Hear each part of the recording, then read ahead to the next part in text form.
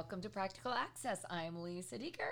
And I'm Rebecca Hines. And Lisa, today I think our listeners are going to get some of our expertise. Yes, well, we've been asked to talk about a topic that I think is going to be interesting. We're going to think about this season's been a little bit of a theme of STEM and children in beautiful, rich, diverse communities. And the question is, how do I better facilitate and organize my meetings when I'm working with professionals or families and I'm a new teacher? So I'm going to let you give your best first thought on that question. Well, I'm well known for my organization. That's true, but you are good at having meetings. But I am good at leading a meeting, Lisa. And as you know, it starts with, honestly, as simple as it sounds, it starts with a simple but clear agenda. That's funny. That was on my list too. if you're a teacher and you're like, Becky, I don't feel like typing up an agenda. I don't even want to think about how it should look. Just go use your Microsoft Word. There are templates for agendas, or a whiteboard, but something on paper. Don't think necessarily in terms of your audience. Think of yourself. Something that's going to help guide you. Also, on your agenda, put the approximate number of minutes that you're going to talk about each topic. And that's not to say that you have to stick with it, but it cues the other people at the meeting that we're not going to be talking for 30 minutes about this one little issue. Rein it in, plan around time, start with an agenda. Well, that's interesting because I was thinking similar, but specifically when we start thinking about STEM, we tend to go to the deficit. And I think that's what you're talking about with time. Yeah, because, 30 minutes. So I would start that agenda with what the kid does well in math, science, technology, engineering, whatever you might be talking about. But I also think we have to make sure that agenda respects the shift we've seen in math and science teaching. And, I hate to say we're not 12, just in case our listeners, since you never get to see us, I would say we have a few beautiful, rich lines in our faces from smiling too much and laughing too much. But one of the things that really the shift for our listeners, especially if you're a new teacher, is keep in mind that the shift may not be in every classroom, but this is what the standards have really shifted across the country, should be a lot more about kids having dialogue with each other and engaged in that math and science content. So make sure that your agenda doesn't reflect what I would call the 1950s special ed model of drill and kill. That, this kid needs to work on, things that are 1950 skills instead of how do we really celebrate that kid's strength in what we know is this shift in thinking. And that'll be important when you talk to both professionals and families. And I have some similar notes on that, Lisa, and I want to be specific about that idea of starting the meeting talking about something positive with students. Rather than having a complex form, I always asked all of the teachers, all the content area teachers, to just do I had a form with just a triangle and a plus sign. And I would ask them to think in terms of what are 3 things this student does well. They fill that in on the plus sign. And what are 3 things that they would like to see change?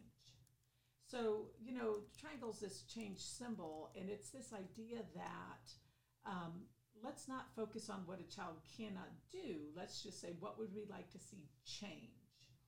And you mentioned the idea of dialogue.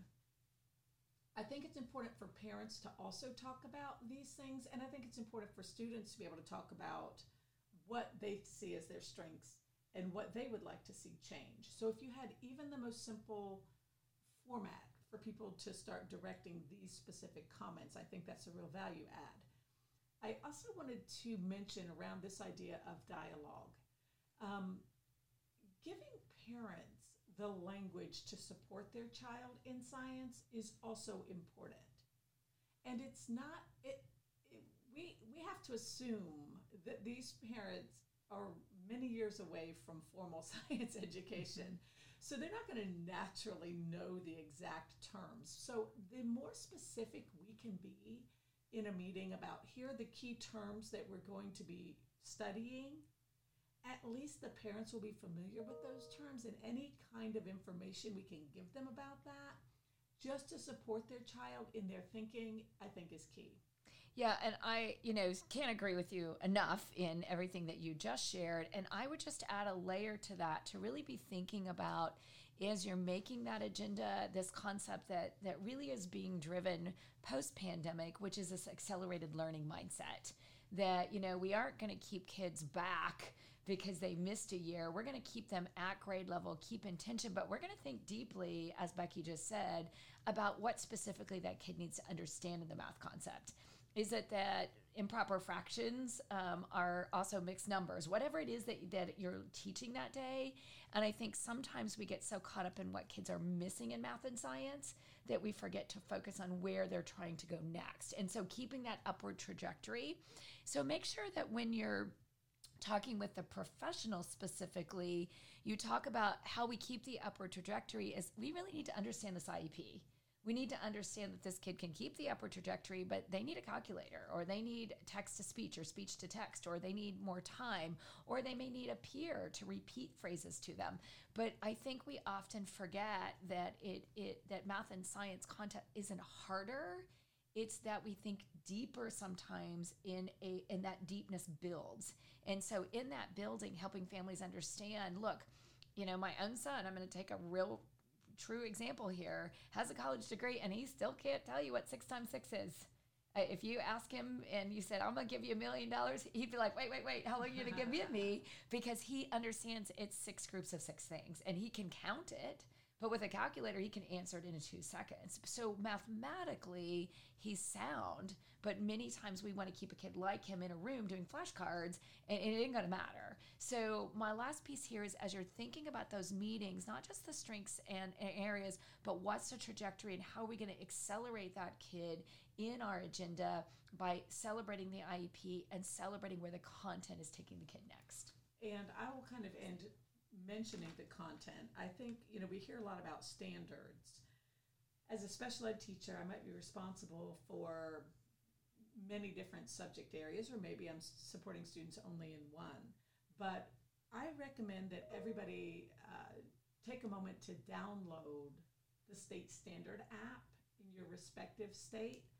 Mastery Connect has state standard apps. I can, with 1 or 2 swipes, get at exactly what a 3rd grader, a 5th grader, an 8th grader should be talking about in science. So if I might not be a science specialist myself, I can certainly stay abreast of the language and understand what the students are supposed to be working toward. And I want to be able to share that tool and that language with the parents. I want to be sure that I'm on the right track with my content specialists. But I want to be very specific in my language because just as you said, kids who struggle in science, especially at the secondary level, a lot of times it's because they don't understand the vocabulary of science. Not that they can't understand the concept. So let's be more intentional about our language. Let's find a tool, even if it's an app, to be able to pull up that science language on a dime. And my last thought here is in the meeting, I always like to say, let's shift our mindset a little bit, not about how do we make up deficits, but how do we pre-teach to strengths. So, if the kid's a big, likes to eat, let's use the taste factor. Let's use the smell factor for those vocabulary. But what can I in this meeting offer to have the family and that professional, whichever one I'm meeting with, try to be the person who becomes an asset to pre-teach concepts? Can I send him vocabulary? Again, true story. I used to say, look, if you'll send me the science vocabulary in high school, I'll make the PowerPoint slides. Josh and I'll do that on the weekend and use images because he's a picture-based learner. And so now if you have I've done you a favor.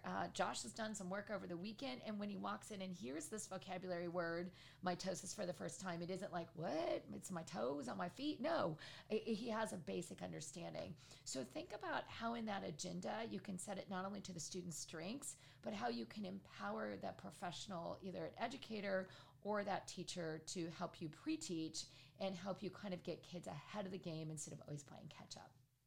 So just to recap, starting with an agenda, considering time limits just so we make sure we get to all of our topics.